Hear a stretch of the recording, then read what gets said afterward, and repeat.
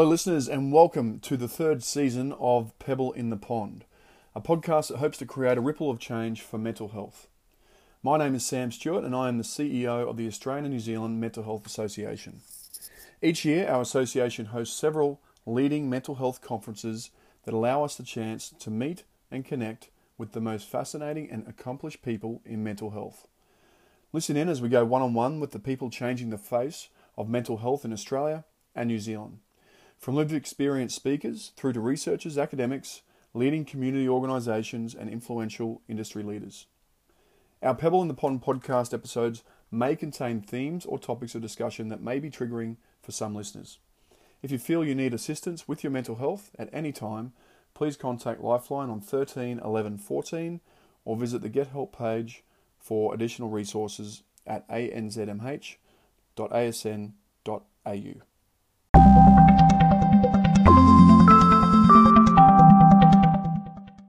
In Australia, Aboriginal and Torres Strait Islander people have significantly higher mental health needs than other Australians and experience psychological distress at around 3 times the rate of the non-Indigenous population.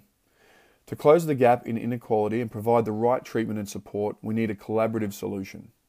This week's guest, Tom Bridson, is a Kamilaroi Gomeroi man born in Gunnedah, located in northwest of New South Wales. He's the Chief Executive Officer of Gayadui, a Proud Spirit Australia, a part-time Deputy Commissioner at the Mental Health Commission of New South Wales, and he also co-chairs the National Mental Health Workforce Strategy Task Force. Since the early 1990s, Tom has worked in Indigenous mental health and health policy, social and emotional well-being, clinical mental health care, suicide prevention, education, and mental health leadership. His current workplace, Proud Spirit, is focused on Indigenous leadership, excellence and presence across all parts of the Australian mental health system. Their vision is to achieve the highest attainable standard of social and emotional well-being, mental health, suicide prevention outcomes for Indigenous peoples. Tune in as Tom outlines his experience with Indigenous mental health and how we can be working collectively to improve mental health and well-being outcomes for Aboriginal and Torres Strait Islander peoples across Australia. Hello, Tom. Welcome to the podcast. Thanks for coming. Thanks, Sam. It's a pleasure to have you on the show with me, mate, and I appreciate you sharing your background as well as what you're up to with our listeners. Tom, if we start with your background, how did you get into mental health in the first place? I probably fell in, which is like many people. Yeah. We just apply for positions and different things and you end up getting a position, and it sort of started from there. It was way back in 1993. I wasn't working at the time, and there was a traineeship that came up in Queanbeyan in New South Wales, and I applied for that, got that, and it sort of started from there. So you're a proud Kamilaroi Gomeroi boy, grew up in Gunnedah, and then or you're born in Gunnedah? I was born in Gunnedah, and then moved down towards Canberra. Yep. Mate, tell me about, as you went through your traineeship, and I mean, tell us how that experience was, and was it something that just lit you up from day one? Was it something that you're really passionate about from when you first started? Yeah, it was an interesting scenario. It was a pilot program down in Queanbeyan back in 1993, and I'd already started 1 year at university, and that was down at the University of Western Sydney, and that was through block release. So you'd go down for a few weeks at a time, 4 or 5 times a year. So that was in the welfare space. Yeah. And then the traineeship came up in mental health, and I thought, oh, well, have a look at that. And in a sense, a lot of the similar sorts of things that were happening in the welfare degree, as well as from life experience and different things, it just all started to gel really quickly. And it was 1993 was the International Year of Indigenous People, and I went to 4 pretty serious conferences, and one of them was the Mental Health Conference. So that was the first ever National Aboriginal and Torres Strait Islander Mental Health Conference in the University of Sydney. Wow. And what happened was that there was a lot of similarities to the welfare degree, there was a lot of similarities to life experience, there was a lot of similarities to the work that I was doing anyway. Yeah. Tom, you're a proud Indigenous man. Tell us about the importance of the culture in shaping your life growing up, and how has that progressed, and how have you seen that change? Well, it's been really interesting. There was many years of my mother. She grew up in a little place called Breeza, which is in between Gunnedah and Quirindi, and we grew up in Canberra, but we religiously, I guess, went back to Gunnedah on a regular basis right through our childhood and that type of thing. And there was a lot of exposure and experience, I guess, with all of that. Yeah. And my grandfather lived on the Liverpool Plains, and my mum was one of 9. So you just had people around you all the time. There was like kids everywhere and that type of thing. Yeah, that's pretty special, huh? Yeah. Mate, so as you get into the mental health space, tell us, how did you come about to be in charge of the New South Wales Aboriginal Mental Health Workforce Program? How did that eventuate for you? Well, I had a fairly interesting career in the sense that after the traineeship, I was working clinically for about 3 or 4 years. In Canberra? In Queanbeyan. Queanbeyan, yep. Yep. And then I went across and I was playing around with a master's in applied epidemiology and at the Australian National University. And again, many of the things sort of resonated. It's not a big leap between one thing and another thing in the Aboriginal space. And from there, I sort of applied for a position in the Commonwealth in the Office for Aboriginal and Torres Strait Islander Health in the social health area. So it was all related to the work I was doing. The work I done in the applied epidemiology program, some of that was related to the space around mental health.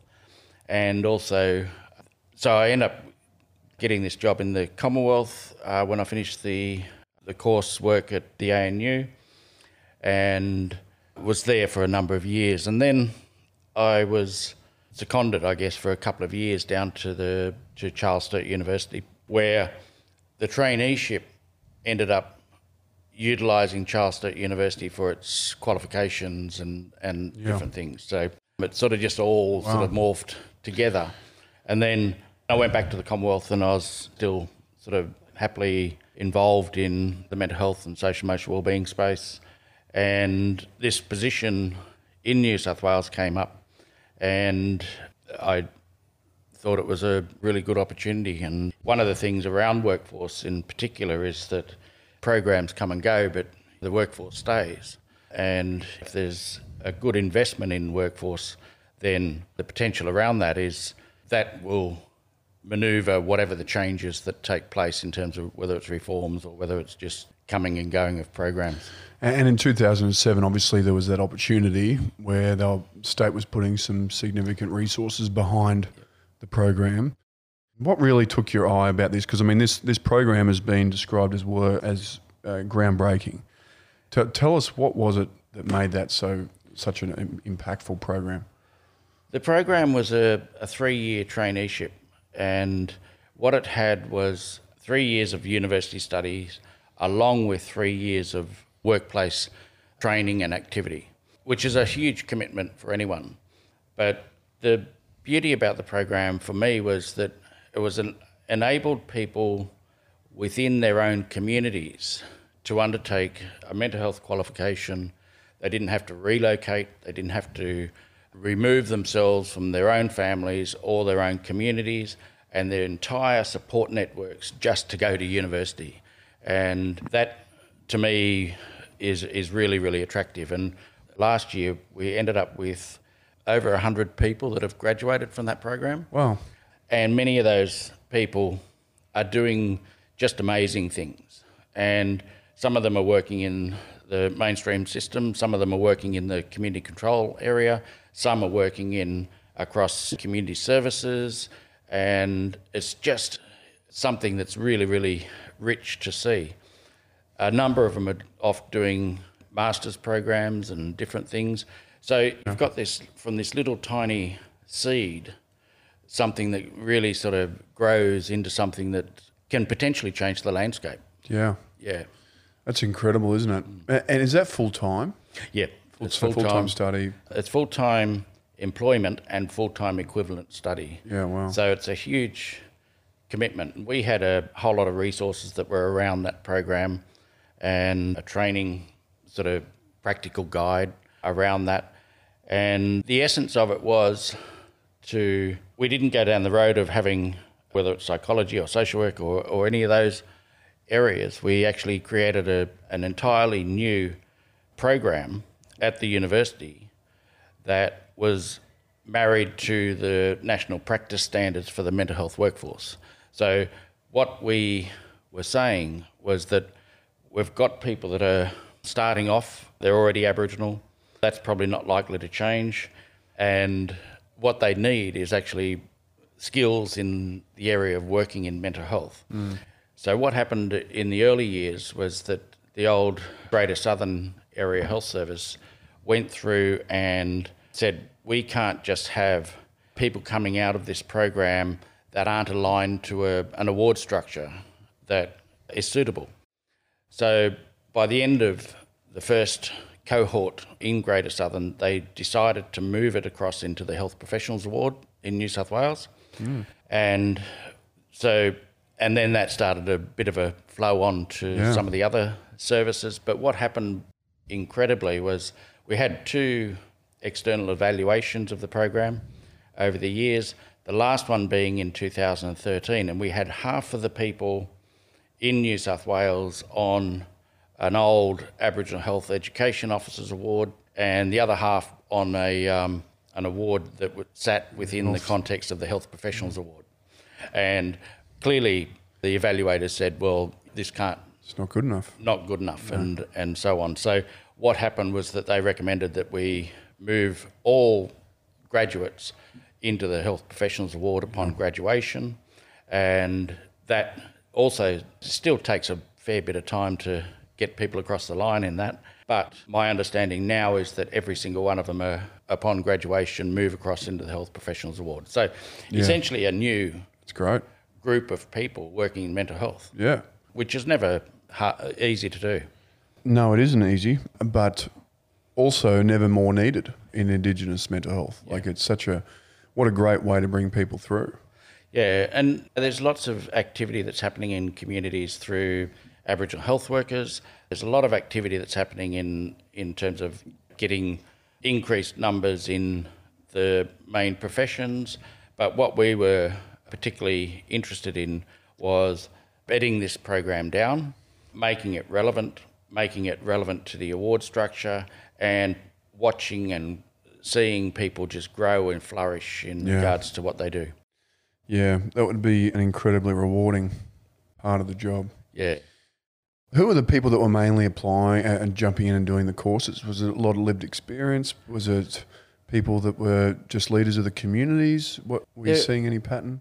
In the first evaluation of the first 12 months rollout, we had the majority of people were in their 30s. They were people that had life experience, I guess, across a variety of areas, some of which is lived experience. Okay. But it was people that were seeking a longer term career. And you go through all of your sort of early years, I guess, and I certainly done the same. Got until about I was 33 when I went to university the first time. And the majority of people had never been to university. The majority of people were first time users of university programs. Most had children. They lived in a whole range of different sort of circumstances and that type of thing. So it was a mixed bag. I think the oldest was in the 50s and the youngest was in the early 20s. Wow. So, but the majority were in that 30s odd. So life experience was really an asset. Tell us about some of the challenges that you had during that 2007 to 20 period of being in charge of that. What were some of the, surely there would be some challenges. Yeah, there were many challenges, and the main one was really around a suitable award structure, and we kept but taking the approach that this is valuable. It's not something that is an easy option to progress across an entire system, but that would have been the biggest challenge around it. Other challenges were in the role, I had to visit each of the services in which had trainees employed, and that just added kilometres onto a car. Yeah. and I was on the road quite a lot. But the other really, really good thing about it was that it gave some real exposure to many of the sort of national activities, gave exposure to committees that I'd never sort of dreamt of being on, Yeah. and that type of thing. So while it was challenging, it was extremely rewarding. And had I not got this new position, I would have probably still been there and Yeah. continuing on. Mate, you are a busy man. You're on many committees, and rightly so. It's great that you're so heavily involved and very active in the Indigenous social emotional wellbeing space, suicide prevention. Tell us about how the Gaia Dewey, tell us about the declaration, and then we'll talk about how that then formed the Proud Spirit Australia, the actual division that you're running right now. Tell us about the declaration firstly. Well, the declaration was an accumulation of many, many things over a number of years. We had an organisation, a leadership organisation called National Aboriginal and Torres Strait Islander Leadership in Mental Health, which essentially was funded in the early days through the mental health commissions. Yes. And they were extremely supportive of the leadership group. And we had... And Tom, that was a national body, isn't it? That was a national body. Funded by the states. Yep. Territories, okay. So we had the early days of looking at what they were going to do around Aboriginal and Torres Strait Islander mental health. Was they had a meeting back in 2013, I think it was, of all of the international commissions. And all of the international commissions met in Sydney, and the issue came up around what to do around the space around Aboriginal and Torres Strait Islander or Indigenous mental health across the world. There had already been some work that our chair, Professor Helen Milroy, and another person from Australia that was involved with the International Initiative for Leadership in Mental Health, and they developed an international declaration called the Wharawata Declaration. And what the group in Sydney, when they met, the commissions, decided to do was adopt the Wharawata Declaration. And that became a bit of a catalyst to the early stages of the development around the Gaia Dewey Proud Spirit Declaration. And what our group said at the time was, that's all great and good, but what does that mean and how does that apply in the context of Australia? So we then sort of set about sort of meeting with a whole range of different people, and we developed up the declaration. There was broad agreement to it. The commissions were absolutely supportive of it, and the essence of the declaration is to achieve the highest attainable mental health and social and emotional wellbeing and suicide prevention outcomes for Aboriginal and Torres Strait Islander people.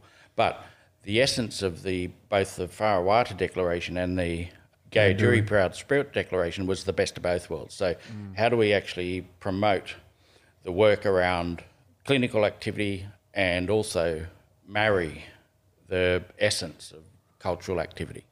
So that was the essence of the declaration. And yeah, it's interesting that it was planted in that meeting in Sydney. The seed was planted there, and then from there you went away and then had to work out yourself with the key stakeholders, obviously. How do we go about implementing a policy, bringing in policy to prevent suicidal and for Indigenous mental health and improve the outcomes? And you got the buy-in. Was it easy to get the buy-in then from federal? I think the federal were looking for solutions. Okay. And I think it was an easy win because the federal government had already supported people into this international initiative for leadership and mental health. So, so it was a relatively easy buy-in, and there's no one that could argue that wasn't logical and a good approach. So the declaration became a companion document to the Wharawata Declaration. And in fact, just recently, we just received some advice that we are the first country to actually implement the Wharawata Declaration via this companion document. And that's from 2013. Yeah, it was emerged. The Wharawata Declaration was created in 2010. The commissions agreed to it in 2013. That's incredible. The actual Gayatri Proud Spirit Declaration was launched in 2015, and within 2 years was locked into the 5th National Mental Health and Suicide Prevention Plan. Wow. So we were absolutely Leading the way. stoked. Yeah. So, but you're also, we're talking about countries that are doing very progressive stuff as well that were involved in that. Yep. And we're sort of seen to be leading the way in implementing this, do you think? Yeah, well, no other country has adopted it Yeah. at this point in time, but it's not to say that they won't, Yeah. or they're not doing parts of it. It's just in its entirety, we've got the green light to the implementation of that. Yes. So that is, from our perspective, a really, really good thing. And there was a whole lot of people that were involved, and Tom Calma was involved, Helen Milroy's involved, Yeah. Pat Dudgeon. We've got all of which are part of Gayatri anyway. Yeah. So tell us about the vision and how we've taken it from the declaration into now what you're running as of, I mean, you've only been in the role for about a year, but tell us about how it's all gone from that into the implementation of it and what you're involved in. Yeah. Well, there was probably a number of things that were happening simultaneously. We had quite a bit of work that Tom Calma led around the development of a suicide prevention strategy for Aboriginal and Torres Strait Islander people. That was released in 2013. Mm-hmm. We had a national strategic framework for Aboriginal and Torres Strait Islander mental health and social emotional wellbeing. The first one was in 2004 to 2009. The second one was, there was an 8-year gap between that and the second one. And we advocated across a ministerial group that we were involved with at a Commonwealth level for that to be renewed, and we got that happening. So we had 3 major pieces of work that started to feed into, as well as other things that were feeding into, a really strong evidence base for movement and real action across the mental health space for Aboriginal and Torres Strait Islander people. So what we ended up doing was, had it launched, we had good buy-in. We had, following on from that, we received some more money from mental health commissions and through states and territories. Mm-hmm. And we set about how do we implement this across states and territories. So we went to all states and territories, except with the exception of Tasmania. We just couldn't get the buy-in at the time, in the time that we had. Yeah. And we ran roundtables with government, Aboriginal Community Control Services and peak sort of agencies around the mental health space, and we've done that across the country. We've written up reports across that. We also had a meeting with, or a roundtable with, the 5th Plan Expert Advisory Group, and they were supportive. Then we had a coming together of all of these roundtables at a Commonwealth level, yeah, and we got good support for that. Then what happened was that was late 2019, and we then decided to launch into a new organisation that was more collective in its approach, had collective organisations that are attached to it, and we've now got, and then we sort of launched the whole idea around Gayatri Proud Spirit Australia, and that was announced in 2019. And by the time we got organised constitutions and different things with organisations and their buy-in to it, it was kicked off around April. Kicked off in late March, just when COVID was coming along here, and we were asked to produce some resources across the mental health space around COVID. So we've got 7 board directors. Our patron's Tom Calma. We've got Helen Milroy, who's a leadership group representative. We've got Rob McPhee from NACCHO. We've got Tanya Dalton from the Indigenous Psychological Association. We've got Donna Murray from Indigenous Allied Health. Monica from the Indigenous Doctors Association. And we've got 2, so they're the 5-member organisations, but we've also got 2 other currently funded Commonwealth government agencies. One was the Centre for Best Practice, so Pat Dudgeon's representative of that. Yes. And we've got the old, it's changed its name now, but the old postvention service for suicide, and Mark Wenatong is part of that. Yeah. But so that sort of is a massive sort of It's an incredible team. but it's also an incredible collective of potential voices into the work that we do. The other thing that we've got sort of sitting around that, and this is all part of this collective excellence approach that we've taken, is that we've got a clinical council and a cultural council that feed into the board, and we've got 5 groups that sit underneath the secretariat. That one's lived experience, stolen generations, men, workforce, and there's another group that I just can't think of it off the top of my head. Yeah. But these are hard to reach groups, and we wanted to make sure that if we're going to do this, we want to be informed by, or the other group was the LGBTIQ group. So we wanted to make sure that we had really sound advice if we're going to go forward with this work. And highly inclusive, which is really highly good. inclusive. Yeah. So each of these groups are just dynamic in their own right.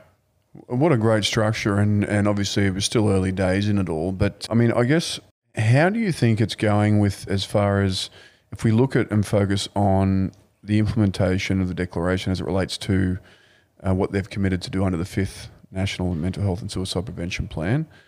How are you finding that that's going, and are they embracing it and taking it on for the Indigenous side of things? Yeah, well, the work that we've got currently is we're in the final stages of the renewal of the National Aboriginal and Torres Strait Islander Suicide Prevention Strategy. Mm-hmm. We expect that will be out for the final piece of consultation in the next little while, very little while. Following that, we'll have the implementation of the Gayudhui Proud Spirit Declaration. Mm-hmm. And the next piece of work beyond that is, or probably simultaneously, is we were asked to implement the National Strategic Framework for Aboriginal and Torres Strait Islander mental health and social and emotional wellbeing. Mm-hmm. But we've sort of come at a point in time when we're saying there's a huge amount of reforms that are taking place, not just across the mental health area, but also the Aboriginal health area. And the current strategic framework is due for finalisation in 2023. 2 years away, yeah. And it's 2 years away. So what we're saying now is that it might be not just an implementation plan, but what we might do is, if we get supported to do so, is to renew the whole framework and lock that into this big 10-year reform process that seems to be happening across every other part of mental health, but also Aboriginal health. So instead of waiting 2 years, would you just do that now and just say, okay, let's look to 2030, 2031 or something? Yep. And the other big thing, part of the reason why is obviously the short sort of lifespan of the framework. But the other big thing is that there's such a magnitude of changes that have taken place since 2017. Yes. Yeah. And even prior to that, you saw the PHNs coming in as well, which, I mean, you just sort of have to look at that and say, well, we have to adjust, and there's no point waiting in order to do that adjustment. So if you can align it with that, it makes sense, right? Well, in the original framework, or not the original one, but the one that's current, we responded to the government's response to the review into the National Review into Programs and Services. And they then rolled into the context around a step care model. We rolled that into the framework within, I think we got it in, I think the response from government was sometime in, I think, October. We developed the framework well before that, but then we adjusted it to meet the needs of the new arrangements with the PHNs and that type of thing in the step care model and that type of stuff. And I think would have been one of the first to do so. We had it done within about a month. Yeah. It's extremely fast for something like that to be incorporated. It was. But we wanted to be relevant and current. And That makes sense. yeah, so we wanted to make sure that we were in that space because we've got cultural models and also mainstream models that we needed to sort of ensure that we're aligned to. And that's the way that the government was going. So we, until things change, Yeah. that's where we are. So, Tom, the focus, I mean, initially when this has been set up, the GDPSA has been on preventative side of things. How do you think we're tracking with that? And do you feel like what we have in the pipeline, what's happening is extremely going to be extremely effective? Do you feel like it's going to improve the results and have that positive impact? I think was really, really important from the context of Aboriginal mental health was that for the first time in 2017, there was a priority made in regards to Aboriginal and Torres Strait Islander people.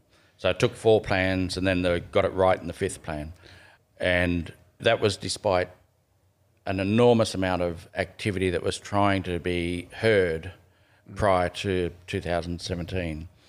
In 2017, we finally got sort of a little bit of a voice into that space. And we are particularly concerned about prevention, promotion, early intervention, treatment, cultural models, and the whole gamut of mental health care. And I think that if we can do that and do that well, I think which is already taking place in many communities anyway. But it's really, there's a couple of things that it's, in my mind, that are taking place. There's a lot of activity that's taking place in communities. There's a fair bit of activity that's taking place in mainstream mental health services, but there's not a lot of the in-between areas that are taking place. And I think that that's where there needs to be some effort. There needs to be good, strong and sound relationships between Aboriginal Community Control Services as well as the mainstream system. There needs to be better ways. What we've got is worked for 13 years out at Orange with the workforce program, and on any day what we had out there in the acute wards were about 20% of the people that were there were Aboriginal. Yet those same numbers were not applied or were not visible in community-based services like community mental health services. And so people were coming into the system at the extreme end. And, that's quite similar to other contexts around Aboriginal and Torres Strait Islander people for all sorts of reasons in terms of history and trust and that type of thing. But people were coming into the system right at the hard end. And this whole work that we've been doing for the last number of years is really sort of saying, well, how do we actually drive downwards that hard end sort of entry point? So prevention is absolutely critical to that. The whole broad space around social and emotional wellbeing is critical to that.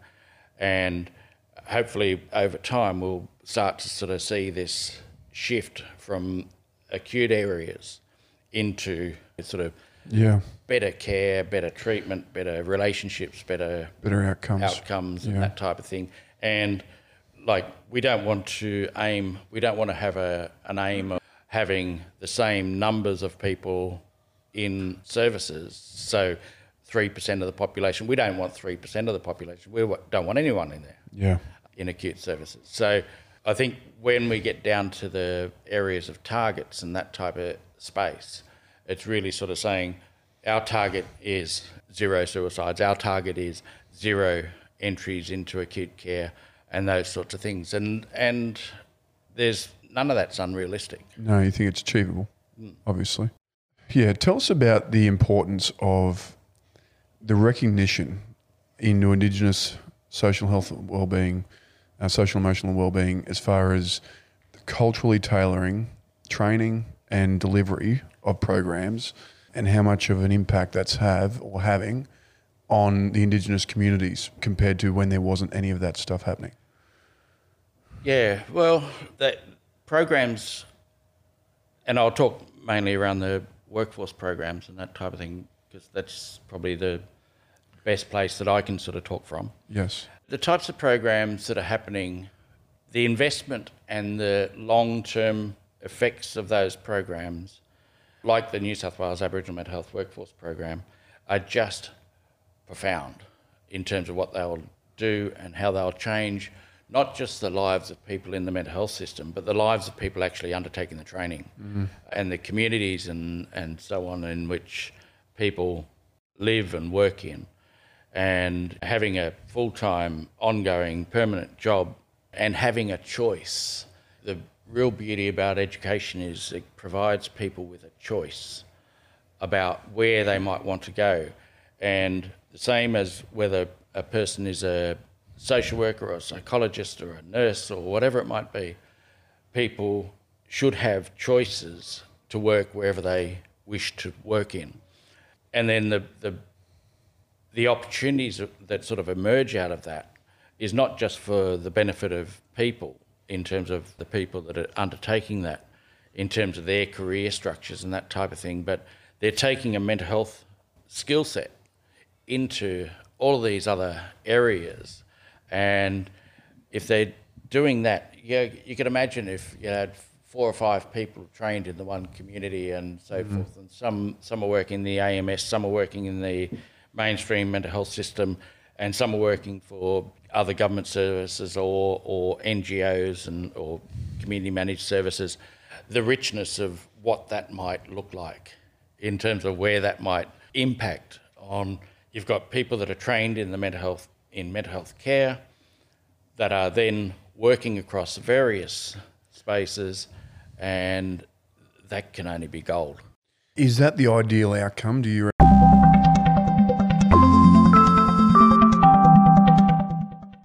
Is there someone working in mental health who you'd like to be featured on the podcast?